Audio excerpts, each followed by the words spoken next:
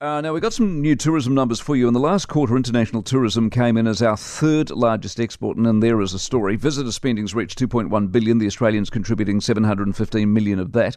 Tourism New Zealand Chief Executive René de Monchy is back with us. Morning. Yeah, good morning, Mike. Where are you at? Give us a 1 to 10 score. 1, we're in the doldrums. 10, we're back and flying. What's your number?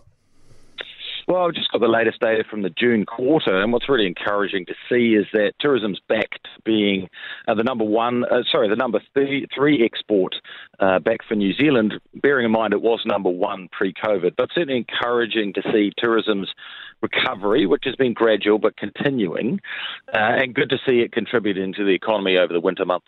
I'm worried about tourism. It should have bounced back better. Am I wrong? Look, it's really been a phased response from different parts of the world. If you take, for example, China has only opened up really since about January, about the second week of January, their own government announced people could start travelling. So that's been quite gradual. Then you've got some other parts of the world that are a bit slower to respond to travelling, North Asia, Japan, Korea. But certainly if you look at Australia and North America, that's been strong.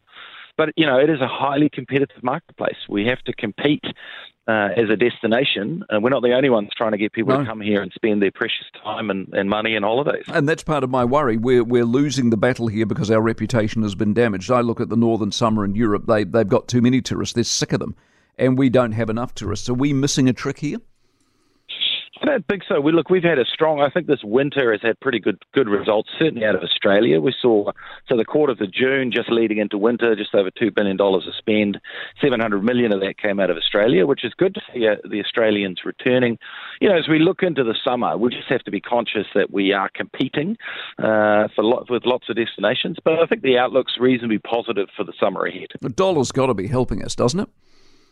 It is out of North America, and look, we've got strong connectivity out of North America. But as you say, the Europeans are also pretty keen to get Americans over and spend money over there. So luckily we're counter-seasonal, but we always have to stay competitive and make sure, that we work hard. And that's really our focus as Tourism New Zealand with our campaigns around the world, targeting, the relatively niche audience and enticing them to come and spend their precious time and money here. Have we got the staffing and immigration sorted now? Are there cafes open the proper hours and serving tourists the way they should be? Yeah, look, I think you're certainly going into the summer, you will see that, and certainly the processing times. Last time I spoke to immigration, we've seen good improvements there. So, I expect that'll still take a little bit of time, but looking into the summer, I'm pretty confident that's going to be looking good. Good to hear. René de Monchy, the head of tourism. For more from the Mike Hosking Breakfast, listen live to News Talk ZB from 6 a.m. weekdays or follow the podcast on iHeartRadio.